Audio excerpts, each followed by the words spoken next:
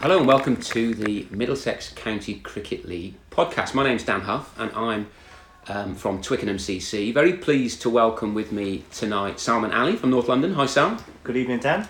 How are you? Okay? I'm very well, thank you. Good man. And a special guest, someone who's played a bit of cricket in the MCCL, but a lot of cricket elsewhere. And we're going to talk to him about that in due course. Middlesex's John Simpson. Hi John. Hi Dan, hi Sal, how are you? We're battling on. I should also say that in the background we have our tech guy, Eugene Berger, responsible for producing this wonderful podcast. So Eugene is here lurking in the background, making sure that all goes well. Now, as a start for 10, John, first of all, congratulations, two-year new deal with Middlesex. Yeah, 2 years, start of the season, so that was great. So obviously, hopefully we can try and get Middlesex back up to where we started in 2016. It's been sort of quite a fall from grace, to be honest, but hopefully with new coach with Stuart Law coming in last season, and then obviously we've got a new captain in Peter Hanscom coming in from Australia, and we can hopefully try and win some silverware. Well, every season's a new beginning, that's for sure. We as club cricketers know all about that. I was going to start off, Sal, if it's okay with you, by just sort of going back before you joined Middlesex, because of course you're originally from Lancashire, right? And so can you just tell us a bit about how you got into the game, where you started and how it all began? Yeah, originally grew up in Ramsbottom, so lived literally a 2-minute walk away from the cricket ground. My parents bought a house there, and then obviously my dad became captain in 1988. So obviously the year that I was born. So kind of everything snowballed from there really. Spent hours and hours down at the cricket club, playing a lot of cricket. Even at Ramsbottom as well, they had a football ground so at the bottom. So spent quite a bit of time obviously playing football as well. So just got into it through that, and obviously a lot of my family all played quite a bit of sports, so just kind of became one of those natural sort of transgressions really. Yeah, and the family played other sports too, right? If I've got this right, and I read it on the internet, so it's obviously true, because as we all know, everything on the internet is always true, but your grandfather was a pretty decent rugby league player, right? Yeah, he was. So my great-granddad played for Rochdale Hornets and Great Britain, and then my granddad also played for Swinton Lions in Great Britain. So, yeah, two pretty good rugby league players back in the day. But obviously, anybody who knows me knows that I've gained none of those genes, and clearly not anywhere near the size I need to be to play rugby league. Well, you do need to be a Man Mountain to play both codes of rugby, don't you? So I totally understand why you didn't go down that route. And you, again, if the internet is anything to be believed, you made your debut in Lancashire League cricket, which is not for the faint-hearted. It's pretty serious stuff up there at the ripe old age of 10. Yeah, I did. It was actually my dad's last game. So David Capel was sub-pro. We had Hamish Anthony from West Indies. He was the original pro, but he got injured, and we had David Capel come down. And on that day, I was there with my cricket gear, as I always was, just in case there was ever an opportunity to play a game. And I'm glad it wasn't just me that did that. yeah, I know. It's I think those days have long gone, aren't they? Maybe. And so they had Stuart Taylor, who was one of the main players for Haslingden at the time.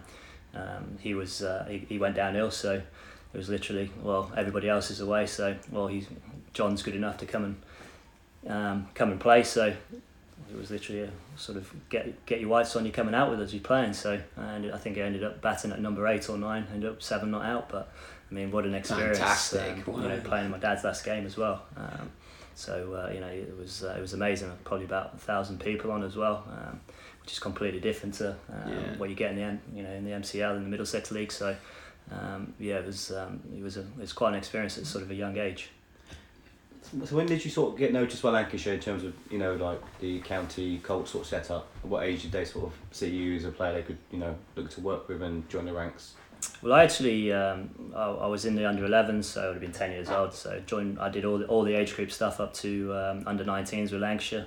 I think it was under-14s when I was playing for England under-15s that I got some recognition to play in the academy. So. And this was as a keeper or as a batsman? Yeah, both keeper and a batsman. So at that stage I was sort of thrust into the academy, and then I actually signed my first pro contract at 16 years old.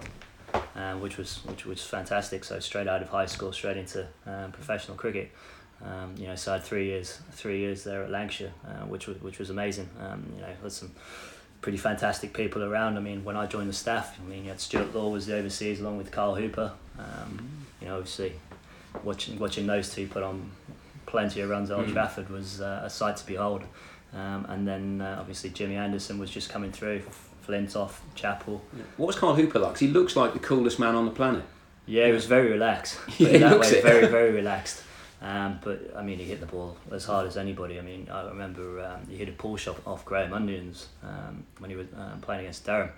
Obviously, the square at Old Trafford's changed. Obviously, been turned around.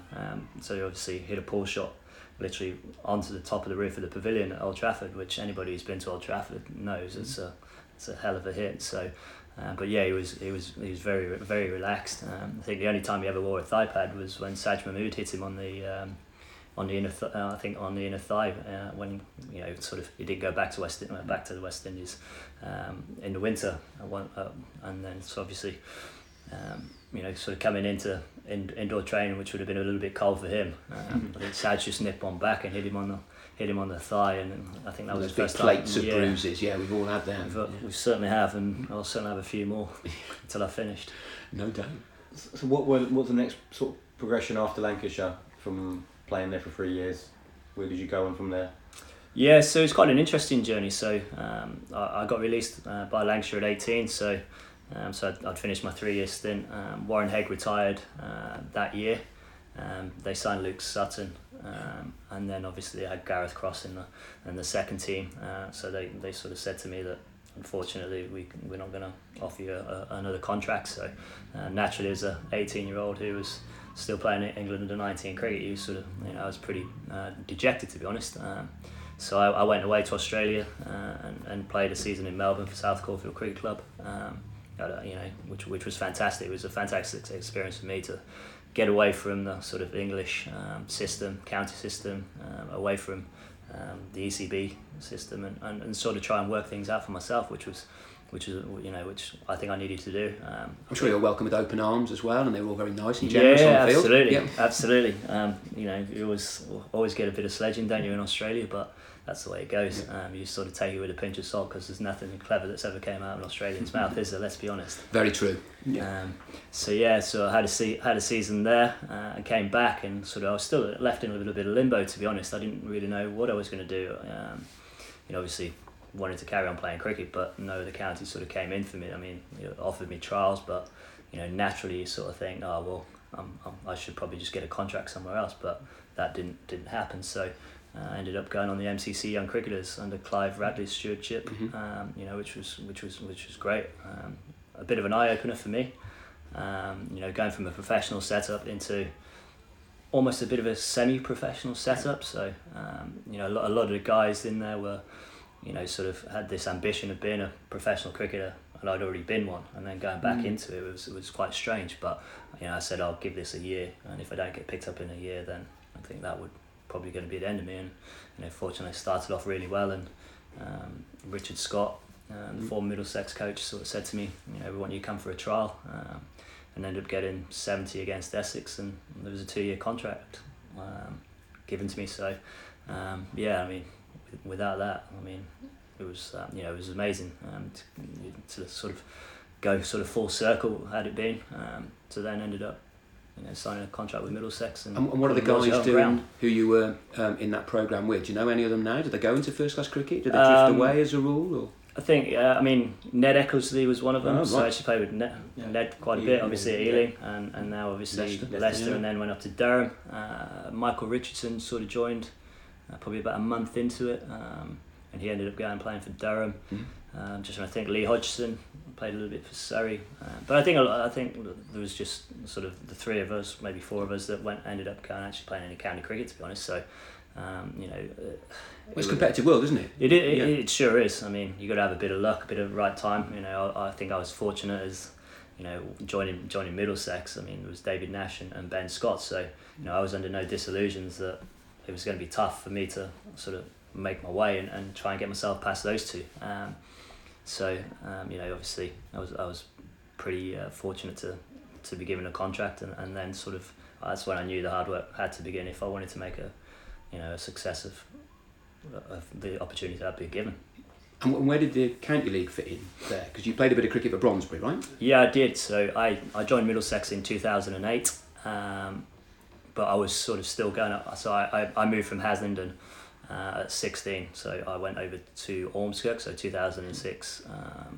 So I finished the last year at Haslingden, so I played the 2007-2008 seasons over at Ormskirk. So what I was doing is even though I was still playing at Middlesex, I was still going back home to play for Ormskirk. It's quite a schlep, isn't it, that? Yeah, it was. Towards the end of the season, I'll be honest with you, I was sort of dragging my heels a little bit, but they're a fantastic club. I mean, they're very, very strong in the in the ECB league, especially in the Liverpool comp, and they always do well in the ECB knockouts, which is fantastic to see. But they're very lucky. They've got a real good group of people, and they've got some obviously quality cricketers. So I played with them that 2008 season, and then 2009 I actually went and sat down with John Fosbury, who was former captain. Yeah, the late John Fosbury. Yeah, the late John Fosbury, who sadly passed away. So sat down with Fos, and he sort of said, "Listen, when you come and play at Brondesbury," and I was like, "Well, I'm only living in Golders Green at the time, so it was just down the road." So. So I had a couple of seasons in the Middlesex Cricket League. Well, I'm still am currently available for Brondesbury, as and when. Sure, they'll be happy to hear that. Go. Yeah, absolutely. Well, I mean, Overs is always on my case. I can imagine Overs dancing as he's listening to this. Actually, well, he's on the doorstep, isn't he? Pretty much. I mean, he knows where I live now, so it's quite a worrying thing. Oh really. dear. Sort of so if I know he's sort of lurking around, I'll make sure the door's well and truly locked. So, what was your impressions of the MTCL when you started playing for Brondesbury initially? I think that the toughest thing for me, coming from the Lancashire League, was, sort of you go from playing in front of 1,000 people. I mean, I played a Worsley Cup final against Lawhouse, and there was 8,000 people. I think that was the record crowd. And a few of them are paid to get in as well, weren't they? Yeah, they paid £2.50, £3 to get in, and then maybe a couple of quid to park the cars, which is great, and I think that still goes on now. But I mean, the calibre of professionals that you'd have had in the Lancashire League, I was fortunate. I'd have played against Michael Clark, Chris Kearns, Murray Kartik was living 2 doors up from me, who then ended up going on playing for Lancashire and then moving to Middlesex, and then, it was quite nice that I ended up coming down to Middlesex, and Murray Kartik was already here. I kind of sort of grew up in an era where there was a lot of people watching cricket. And then to come to Brondesbury and literally probably 10 people watching. It was quite a stark contrast, really. But I mean, come to Twickenham, we have lots of dogs watching. We have all sorts of weird and wonderful stuff on Twickenham Green. Passers by. Yeah, absolutely. I mean, we're here at Hampstead tonight, and you sort of see the tennis courts. Yeah. They become more social clubs as opposed to. Back at home, the cricket specific clubs. Like I said at the start, Ramsbottom, where I sort of grew up and started. In the winter they get by because they have the football. Ramsbottom United play in I think Division 2 of the Unibond League or something like that. So they'll probably get 500-600 people in the bar before the start and after the game. Which is how they can. Well, this is community for you, isn't it? Which is fantastic, and that's how they afford to pay the packages that they do. Yeah. Whereas where I've noticed down here in the Middlesex leagues, where you're ever reliant on the tennis club and the squash club actually putting some money towards whether that be facilities or even Sport England putting some money towards facilities and stuff like that. It's quite a stark difference, I think. I think that's right, absolutely. And that sort of makes me think a little bit about the role of Middlesex players, because we sort of get it that Middlesex is what you do. Middlesex is what pays the wages. And so we're not, at Twickenham at least, massively surprised when we don't see Middlesex players play that frequently in the county league. I mean, what is the view of a county cricketer of the leagues? I mean, do you see them as a useful stepping stone to hone your skills, or is that what you do when you've sort of got no other choice because you're out of nick, or because there's some other reason for you to want that game? How do you look back at the county league? Yeah, it's a great question, really. I mean, if you ask James Overy, who literally peppers me week after week, can you play on a Saturday? And my usual answer is no. Yeah. I think from my perspective, is that due to obviously your commitment at Middlesex? Yeah, that's generally my commitments with Middlesex. But there are workload issues, surely. That's the other thing is I play a lot of cricket, and when I've got a bit of time off, Yeah. I'd actually quite enjoy to have some time off and some downtime away from the game. Yeah. I think weirdo. Yeah, I know, it's quite strange, isn't it? Funnily enough. But no, I think it's great. I think obviously Gus is a big supporter of the league. Absolutely, he is. I should put that on record. He's always been very supportive with us. So which is great, and then obviously Stuart Laurie's come in. I mean, Stu's got quite a different sort of idea to us. He prefers us to be playing games as opposed to training. Right. He thinks that as opposed to hitting 100 balls in the nets or facing the bowlers in the nets, go and get some runs out in the middle, and take that forward into the next game. So.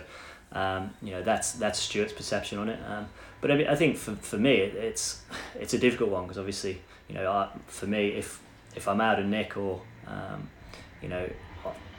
have a bit of time off generally or no games, I quite like to rest or get away and try and refresh. Some people quite enjoy going out there and having a hit in the middle. But it's a balancing act. I think for the younger guys who are playing in the second team, they're kind of forced to play. And I think it's right though. They should be playing. Yeah. But I also think there might be opportunities during the season where a lot of the first team guys should be having a hit out. And it's surely a bit different for batters than bowlers, right? Because I guess bowlers need to be, I don't know if looked after is the right word, but that bowling's such an unnatural thing to do that things go wrong, don't they? So I'd have thought the last thing your opening bowler would need to do is bowl 20 overs on a Saturday at Twickenham, right? Yeah, absolutely. I mean, from a bowling perspective, they bowl. You've bowled in first class cricket. Yeah, I have. Well, if you can call it bowling, that is. It was some of the all-time filth. So, 18 balls, I believe. 18 balls of some of the all-time garbage. Messy stuff. Yeah, it wasn't great. I'll be honest with you. Probably bowled one ball that was actually half decent in 18. So that probably says everything about my bowling, to be honest. But yeah, it's sort of quite an interesting one. Sort of bowlers. They'll end up going close to bowling 1,000 overs a season. So you can't really expect them to be trundling in on a Saturday or a Sunday bowling 20 overs, especially when ultimately the priority is Middlesex. As a batter, it's a bit different. If you're out of nick, as I said, it's a personal choice whether you go and play in the Middlesex League on a Saturday, or you want to have a bit of time off and want to train. Time off's important, isn't it? We've learned that over the last 15 years with sports coaching and all the rest of it. You can't just keep going on and on and on and on because bits fall off, don't they? They do, especially getting older. As I'm sort of starting to feel it a little bit now. It only gets worse, mate. Yeah. Well, I've got it. Yeah, I've got it all to come. We did a strongman session this morning, and I'm still in pieces from that. Wow. So, but yeah, it's like I said, it's a balancing act. I think there is times in the season where I think we should be playing club cricket. I think that's only going to benefit the guys playing in the league. Growing up, there was nothing better than going playing against Chris Kearns or a Michael Clark. For the guys playing in the Middlesex League, there should be they should be wanting to play against us guys. A lot of the Middlesex. And I remember facing some of these guys, Richardson, with the windmill action. He played for Shepherd's Bush against us on the green, and we were all out for 58. So I don't know why I liked it, but it was just great to have him there. And he didn't take all the wickets, but he bowled 5 or 6 overs, and it was great to be playing a game with somebody who was on the England Lions tour. Absolutely, it's such a great challenge, isn't it? It's a challenge. If you can go out and score runs against somebody like Richo, who was a great fantastic English seamer. It just shows you can sort of go away from on a Saturday and be like, geez, that's been a heck of a weekend for me. Yeah. But like I said, it's you want to be playing against the Middlesex guys, but I don't want to be critical, but are the wickets good enough? No, that's a fair question. If you're going to come on a Saturday, you want to be playing on a good wicket. You don't really want to be playing on a minefield where one's. I'm saying this. Overs, are you listening? Yeah.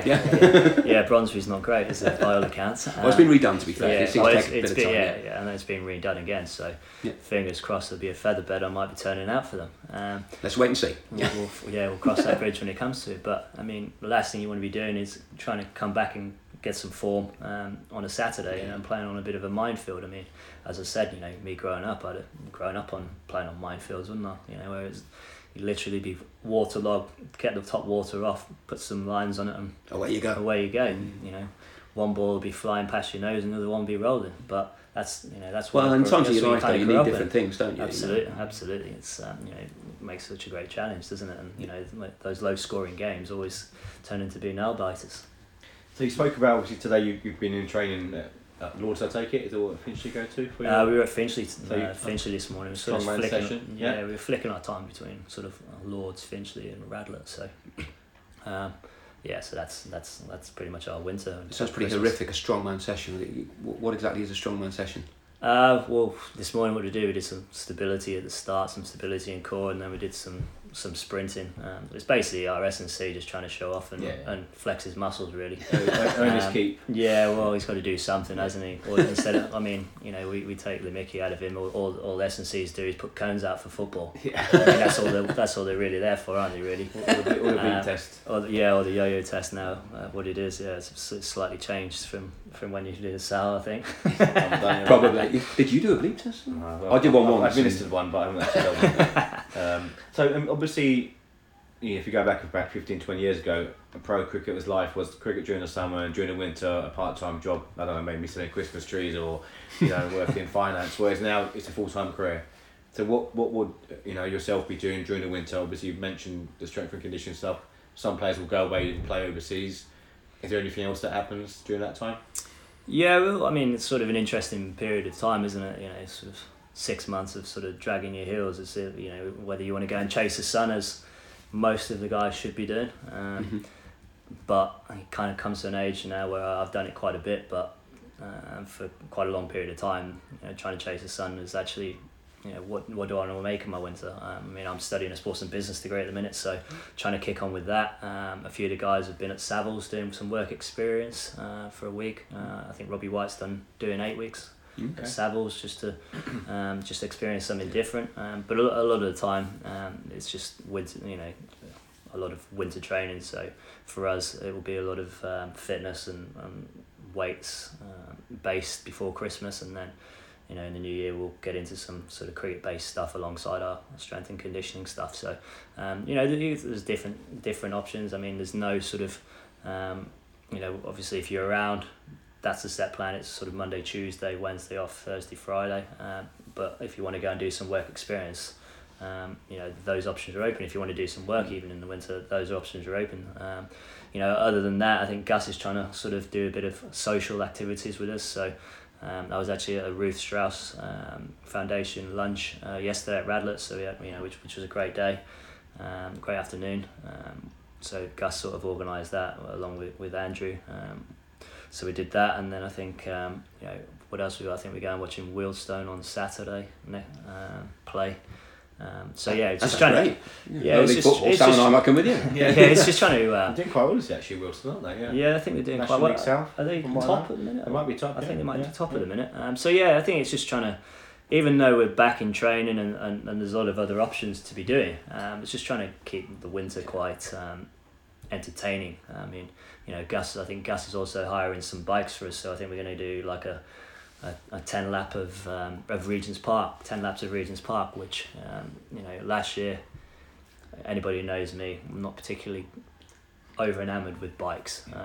We went on a trip to Desert Springs and we had to cycle up the mountains and went down to the ocean, and then we were sort of cycling back, and we had to cycle back through this like sort of clay field, and obviously as you're sort of cycling, all the clay's getting stuck in the chain and the wheels. So I got halfway through it and I fell off. So obviously you can imagine I'm sort of out front and probably 10 or 15 of them at the back all just laughing. So I got off the bike and I just left it. I just left it in the middle of the field. And it wasn't until Gus said, "Simpson, get back here and get on your bike." So I got on back, went back, picked my bike up, and then sort of managed to get it out of the clay, and I threw it. I'd literally lost my rag. So it's kind of a standing joke. As soon as the bike's mentioned, I'm sort of always at the back. I've got no interest in doing anything like that. I can have a great picture in my mind's eye at that incident. I really have. I was going to ask you about something else, actually, John. In my day job, I work at university, and one of the things I look at quite a lot is corruption. I do quite a bit of research in that area. And I guess that you've probably been on corruption training, right? Is that something you have to do every year? What does it entail? Does it make any difference? And I ask really because quite recently, Shakib Al Hassan at the Bangladeshi All-Round got himself in quite a lot of trouble for not following protocols. And I guess you've been through all that, right? What did you make of it? Yeah, I mean, there's no beating around the bush with it. He's Shakib Al Hassan was dumb, isn't it? It doesn't make any sense to me. It doesn't make any honest, sense. I mean, for somebody who's a world-class cricketer, I mean, he was probably the number one all-round in the world for the last 5 or 6 years. To not report. Particularly as he had reported 10 years ago. He was approached against Ireland, exactly the same, and he reported it as a young cricketer. Exactly. I mean, it's just a dumb mistake. Makes no sense. So what is the training? What do you have? It's once a year, right? Or? Yeah, every year we get one of the ECB anti-corruption guys come in and just basically go through all the protocols with us, what we need to do if we're approached, whether it be a phone call, text message, email, and then I think it's more for televised games generally. Right. It'd be more for the televised games. So obviously when Sky's around, there's always an anti-corruption officer. Because they're the ones that they sort of try and target. So that's the big one. Obviously the protocols are, if we do get approached, then we've got to inform the ICC and ECB anti-corruption team. So in that sense, it's not really rocket science. Anything that feels a bit fishy, you just go straight to it. It's literally right to the extent is anything that's slightly or remotely dodgy, we literally have to report it. And, I was sort of saying, like last season, I got approached. I just got a text message from a guy asking whether I'd be interested in playing in the Afghanistan League. And he actually approached David Milan as well and asked him to sort of fix matches. Wow! It was more down that the owners like to have a bet on the games, and would you be interested? I mean, as in playing or getting involved in other ways. Getting involved. I mean, Wow. it's things like that. I mean, they're the big things that they'll sort of try and do. Or I told you not to text him. Yeah. You gave his number. Yes. Yeah. Well, I remember that for the future. Yeah. So in that situation there, what is your sort of response to that? Do you have a duty care to actually report these sort of incidents? Well, straight away we were both on the phone to the ECB, and then we had to have a 2-hour sort of anti-corruption inquisition with the ICC corruption officers. So which was quite interesting. It's quite anybody who's been through that sort of knows it's quite intimidating. But the way that the game is at the minute, you can't take any risks, and it'd be stupid to you put your career on the line, aren't you? Well, to even contemplate it. It's got no place in the game. So for us, it's just I think we're briefed. I think naturally. England, Australia, South Africa are generally, saying South Africa, but generally England, having seen what happened in South Africa with who was it, Gulen Bodie and Alvaro Peterson, years back, Andy Cronje. I mean, all these South Africans are all corrupt. But generally we're very well briefed. So I remember when I was I was in Sri Lanka for the Under-19 World Cup in 2004. Before the tournament even started, we were sort of briefed on the anti-corruption side of it, and at sort of 16, 17, I was sort of sat there going, anti-corruption, what's this kind of thing, and saying like, what they'll bet on, in the black market they'll bet on, whether you're wearing a wide brim hat or a baseball cap, what make of sunglasses you're wearing, that goes down how many times, i.e. the keeper takes the bells off. They literally bet on anything. So you have to be very vigilant. So that's the biggest thing. But we're pretty lucky. We're well briefed. Is there really a market for that kind of betting? Like what hat you would wear? Well, that's what that's just the ICC anti-corruption. Well, it's all unregulated, isn't it? Yeah, It all goes under the radar because it's illegal. That's in the it. countries It's all illegal. So they're literally betting on anything. So. And I guess they're pretty brutal if things go wrong. That might be one of the underlying problems that people from that hood have got to deal with, and they know where you live. Exactly, and that's the big thing is that as you saw with Mohammed Amir, is sort of with Salman Butt and Mohammed Asif, when you're young and naive, and you almost feel like you get bullied into it. And also Mervyn Westfield, wasn't it? Mervyn Westfield, I actually played cricket with and against Merv a hell of a lot. When I was young, when he was at Essex, and then we played England at the 15s and then the 17s together. So again, with Danish Canaria, wasn't it? Again, he just made a mistake, but he's actually coming. He actually comes round and with the PCA and runs a. Seen that, he sits down and he talks about his story and how he got sort of castrated into it, and with Danish Canaria, and so it's actually it was quite interesting. But he's made a mistake, and ultimately he's paid with his career for it, which is I think it's not one of those things that gets more interesting the older you get. A bit more worldly wise, a bit more experience about what's going on, and I can imagine when you're 16 or 17, this is all like, what? What's going on here? I've got no idea what you're talking about. I just want to play cricket. Absolutely. I mean, you sat there as a young kid and you're sort of thinking, what's this all about? It's wasting my time. This is boring stuff. No, this won't happen. You're naive, aren't you? But I guess when you're older, you are a bit more worldly. Especially when you've got all these leagues now going on. Yeah. Well, on a brighter note, I was going to ask you about that. So the Northern Superchargers. Yeah. That's beckoning in 2020. Looking forward to it. I am. I was pretty surprised I got picked up, to be honest. Sort of... The Ramsbottom posse. Yeah, I know. Yeah, well, a Lancastrian in Yorkshire, I'm not sure whether that's going to go down very well, is it really? I mean... You better score some runs. Yeah, well, I mean, if there's the white rose on the helmet, I might have to paint it red. But yeah, no, I'm actually really excited for it. I didn't actually watch any of the auction. I was actually in Camps Bay at the time with... David Milan's brother and William Froome from Teddington. So we were out in Cape Town for David's wedding. So we went down to Camps Bay for a few drinks, and sort of suddenly my phone started going off, and congratulations and what have you, which was was fantastic. It was unexpected. I think the biggest thing was I felt it was a lottery. It was always going to be a lottery of who got picked up, and it was quite interesting looking at the other teams. How a lot of the counties, a lot of the franchises picked their own players. So you look at that, Notts, the Trent Rockets picked up 5 or maybe 6 of the Notts teams. So it's and then obviously at Lords they've got nobody apart from Owen. So it's quite an interesting one. But yeah, I mean, I'm excited for it. I think at the end of the day, as players, we're guinea pigs. We're ultimately told what we need to play in, and you just get your head on and try and go out there and do it and try and put on a show. Well, we said in the previous pod, Sal and I are a bit grumpy about this in the sense that it's not our world. You can probably imagine we like Test cricket, but will we watch it? Of course we will, because we're cricket fans. So I think everyone's in the same boat. You're going to watch it because it's something new, isn't it? Yeah, absolutely. I think that's the biggest thing, isn't it? I mean, it's something new, something exciting. We're trying to, they're trying to appeal to a new audience. Anything to grow the game, I think, is a positive. I love 2020. I think it's been a fantastic concept, and you only have to look at last year, how it transpired, and I mean, at Lords, we're very fortunate at Lords where you have 28,000 people watching. That's amazing. Which is fantastic. So hopefully the 100 will attract the same amount of crowd. Obviously, Lords might be a little bit larger now with obviously the new stands going up, so it might go up to maybe 33,000, which will be amazing. I think you've got to be lucky with little things that you can't control, like the weather. If it's 15 degrees and drizzly, then people ain't going to come, are they? And it might be. We just don't know, do we? Just got to fingers crossed if the sun shines. Absolutely. Well, I think as you've hit the nail on the head, Dan, is that you sort of look out and it's going to be in the middle of the summer, so it's going to be the height of the summer, so hopefully the weather's going to be fantastic. But I think one of the great points you made is that I'm a traditionalist as well. Test cricket's always been the pinnacle for me.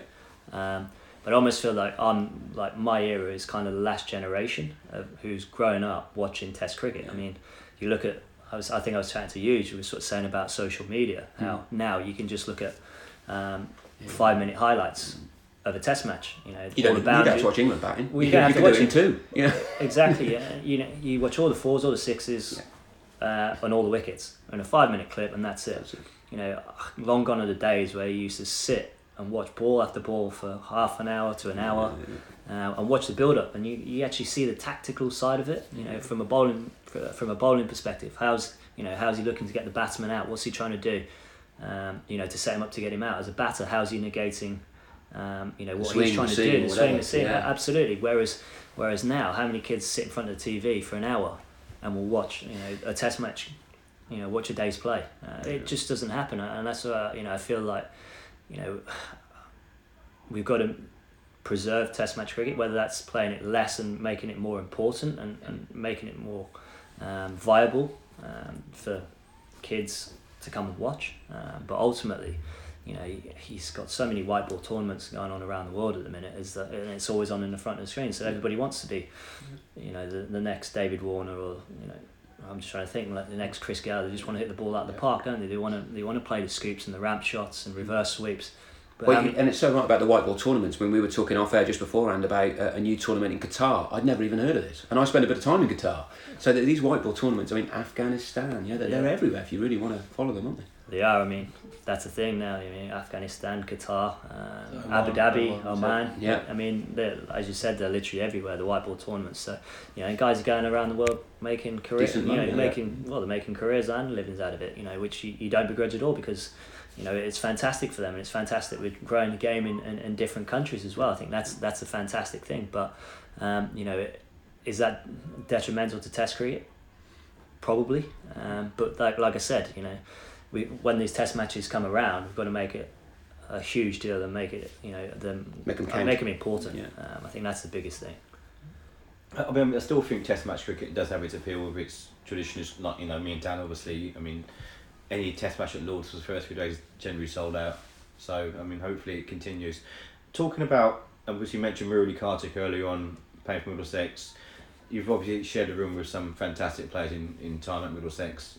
Chris Rogers, A.B. de Villiers, Brendan McCullum. What have these guys brought to yourself and your colleagues when they played for you guys? What do they offer on and off the pitch as cricketers, and there's probably people as well? Yeah, I mean, we've been very fortunate with Middlesex. There's some great names. Yeah, some fantastic names, aren't they? McCullum, de Villiers, Kartik. It's been fantastic. I've been very fortunate to be able to play with them, but also share a changing room with them. But I think the biggest thing you sort of learn from these guys is that you look at McCullum is a leader. The way he transformed New Zealand cricket from being this underdog, always the underdog category, to now where they are, and it's fantastic to see them competing and actually 2 World Cup finals. World Cup finals. Yeah. Obviously hammered us yesterday. Probably less said the better. Yeah. But I think the biggest thing that these guys bring is their leaderships. The leadership skills. They're the forefront of the team.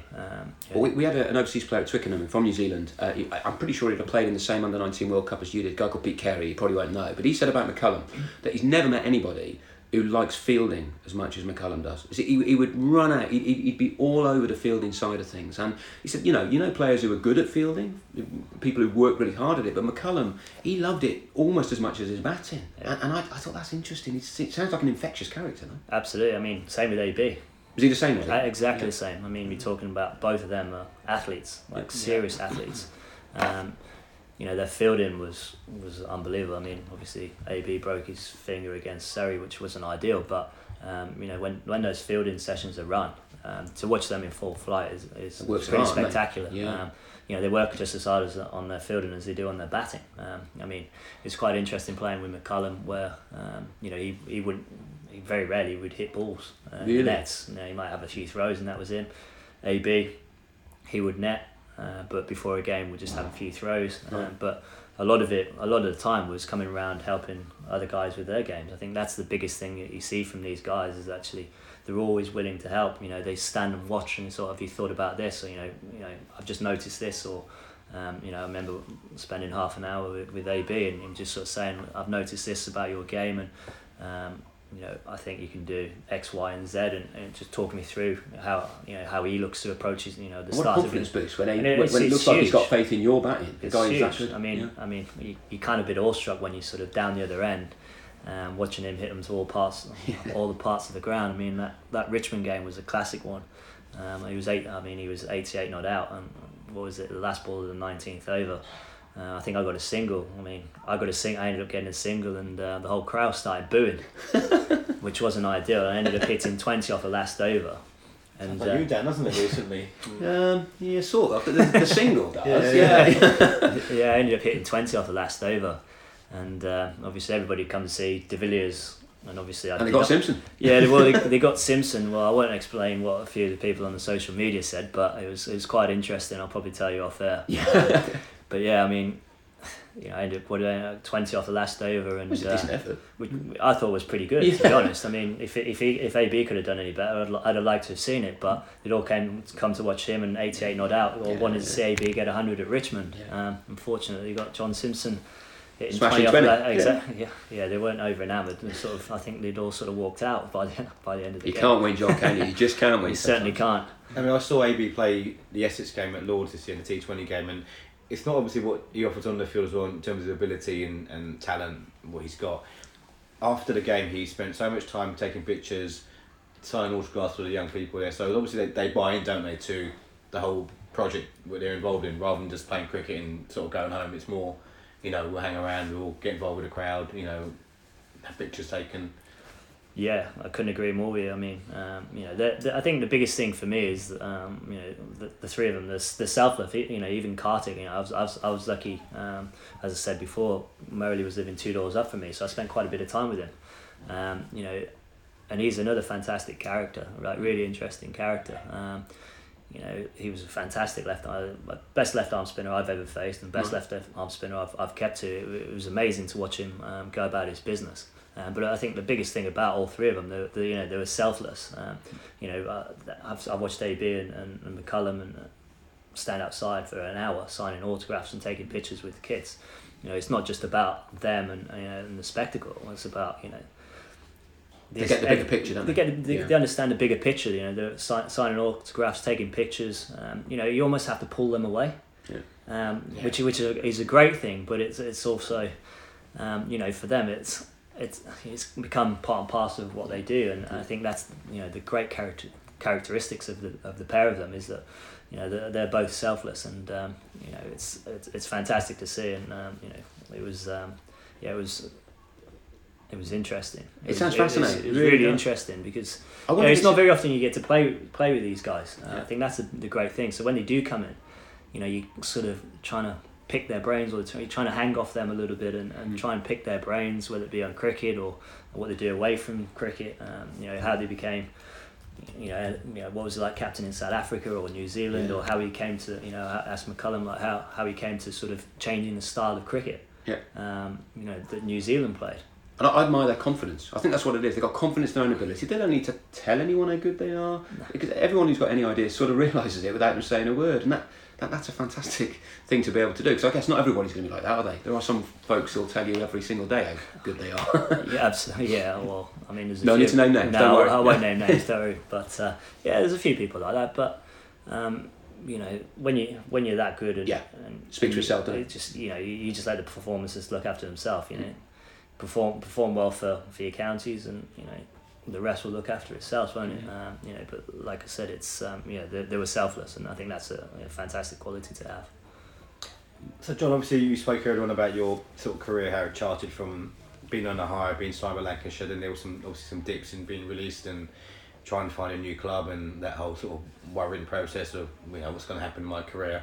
So you kind of sort of, not say being there since done, but you've incorporated quite a lot in terms of the mental side as well of the game. Obviously, we're hoping some young cricketers to listen to the podcast today. Some who could be on the books of in a county, or some who just want to become at that level. What sort of advice would you give to anyone looking to take their game to the next level, or even follow your sort of footsteps? Yeah, I think again it's another great question. I think a lot of people will just naturally, for me, will just come out and say, "Oh, you just got to work hard." But it's fine working hard. Everybody works hard. Everybody wants to, to achieve their dreams. But how many people can achieve their dreams without actually having some fun with it? I think that's the biggest thing. One of the biggest things that I've noticed, from my perspective, even I'm guilty of it, is that I see, as I've sort of considered it more, cricket being more of a job, the fun's gone out of it, and it's almost trying to get yourself to be that young kid again, where you're just having fun and love doing what you're doing. Because we all work hard. Yes, there's going to be guys who are lazy and what have you, but that's always going to be part of the game. But you've got to. So remember to enjoy it, basically. Yeah, I think for me, enjoyment. You've got to find the enjoyment, because if you don't enjoy it, you're not going to work hard, because you're not really going to want it. I mean, I've been fortunate. I've been in time. There's been times when I've hated it. I've struggled to get out of bed because I didn't want to play.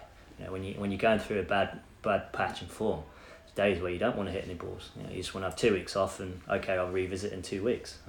But you can't do. You got to try and find something within that resilient side. Where I guess I've been lucky and resilient enough. with having certain setbacks, as a youngster, where I thought everything's just fallen in place here, and then suddenly, bang, you're out of contract. You got no contract. Or going into the final season of the final year of your contract, trying to find, you've got to try and find the enjoyment and the fun factor, because I think that for me is what helps you play your best. What helps me play my best cricket.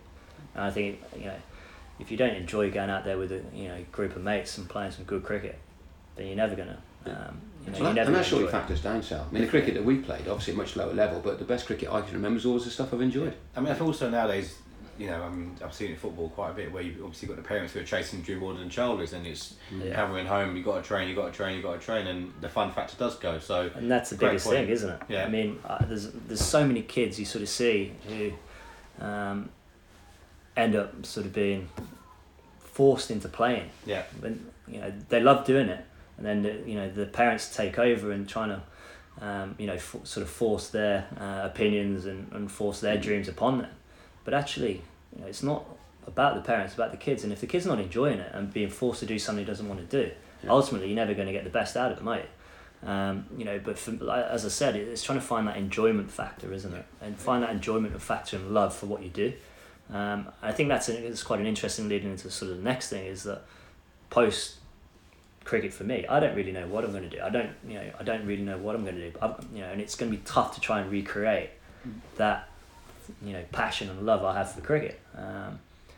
But as a youngster coming through, I just enjoy the game, appreciate what you're doing, because it's a craft, isn't it? Craft, being able to, going out there and being able to make a 50 or 100 just shows you people pay to watch you. People pay to watch it, absolutely. I mean, it's a craft. Being able to bowl 6 balls on the same area. Yeah. Do you do any work with the academy in terms of like talking about both sides of your game, obviously the mental, physical part of it? Is that something you're involved in as well, Middlesex? Yeah, I mean, I'm fortunate. Every now, Josh Knappett is the sort of Middlesex sort of the academy keeping coach, and Nick Pothas, who came on this year, is assistant coaches.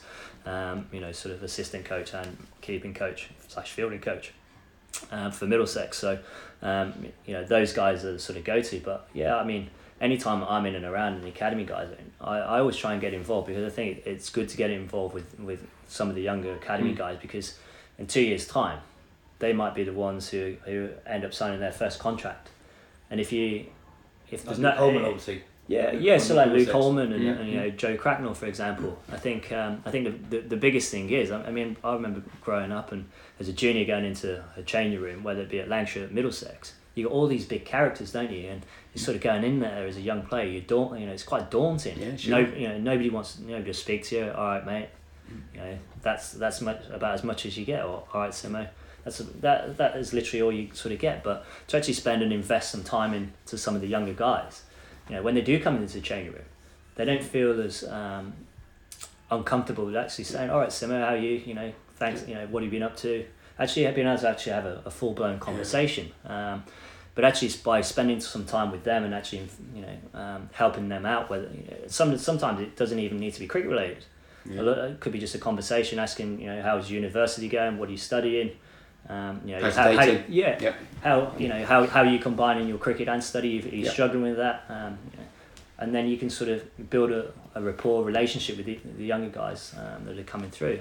But I do try and spend a bit of time with, some of the younger guys, whether it's the younger keepers or some of the academy batters, and just be around, because I think it's important for that senior players are around.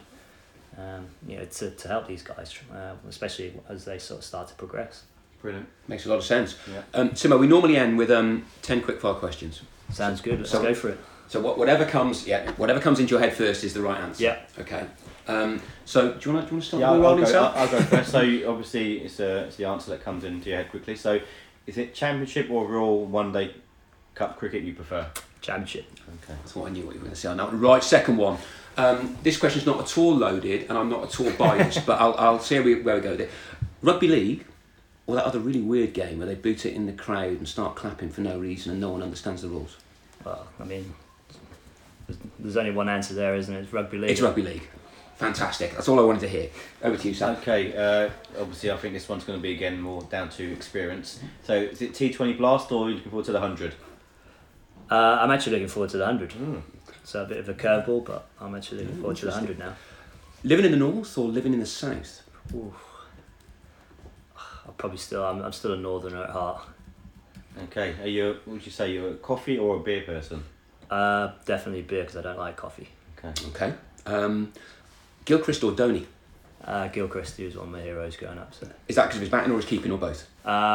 both really. I mean, he was phenomenal, wasn't he? I mean, he's basically transformed batsmen, wicket keepers. So. Absolutely, yeah. And of course played in the County League for Richmond all those years ago. Played at Middlesex as well in the 2020s. Of course, yeah. So I actually got to spend a bit of time with him. Wow. Fantastic. So the next few questions are sort of based on doing a bit of stalking on your social media and YouTube videos, etc. I gathered. I bet you two haven't done that. I bet you just done that. No, we actually done it together. Have you? No, sounds a pretty good stalker. I can track Got it most down to people. a T. Yeah, I often get emails from my club saying, "Can you find about this cricketer who's played previously?" And things like that. Yeah. So this is based on the fact you're a big Oasis fan, from what I sort of heard. Liam or Noel Gallagher? I prefer Liam. Okay. Okay. So we go for a round with Tiger Woods or a tennis match with Roger Federer? I'd probably say Tiger Woods. Okay. As much as I love Roger Federer, Yeah. Tiger Woods is the In ultimate. that comeback, Phenomenal at the I Masters. would never ever have seen that happening, to be fair. I mean, I can literally not watch golf again because of that. Yeah. Okay. This is based on football now. So who's your hero? Alan Shearer or Peter Beardsley? Alan Shearer, Okay. I was going to put especially as a big striker like myself, yeah. Okay. banging in the goals. So we're on to more important matters still. Food. At Lord's, lunch or tea? Lunch without doubt. Talk me through the lunch. You know what? What do you Tea's get? poor at Lord's. Give us the invite, John, so we can sample it one day. What do you have for lunch then normally? Well, it depends. I mean, it kind of varies from stir fry, steak, lamb cutlets. I mean, that's pretty Let's good. get the important I part. mean, what's desserts? desserts. You know what? I mean, You don't get many of them. if this goes out, the MCC will crucify me, but it's fine. But desserts have gone downhill since I landed and Linda left. I mean, you used to have like chocolate lumpy bumpy. As many old Middlesex guys, if they listen, they have chocolate lumpy bumpy. What else?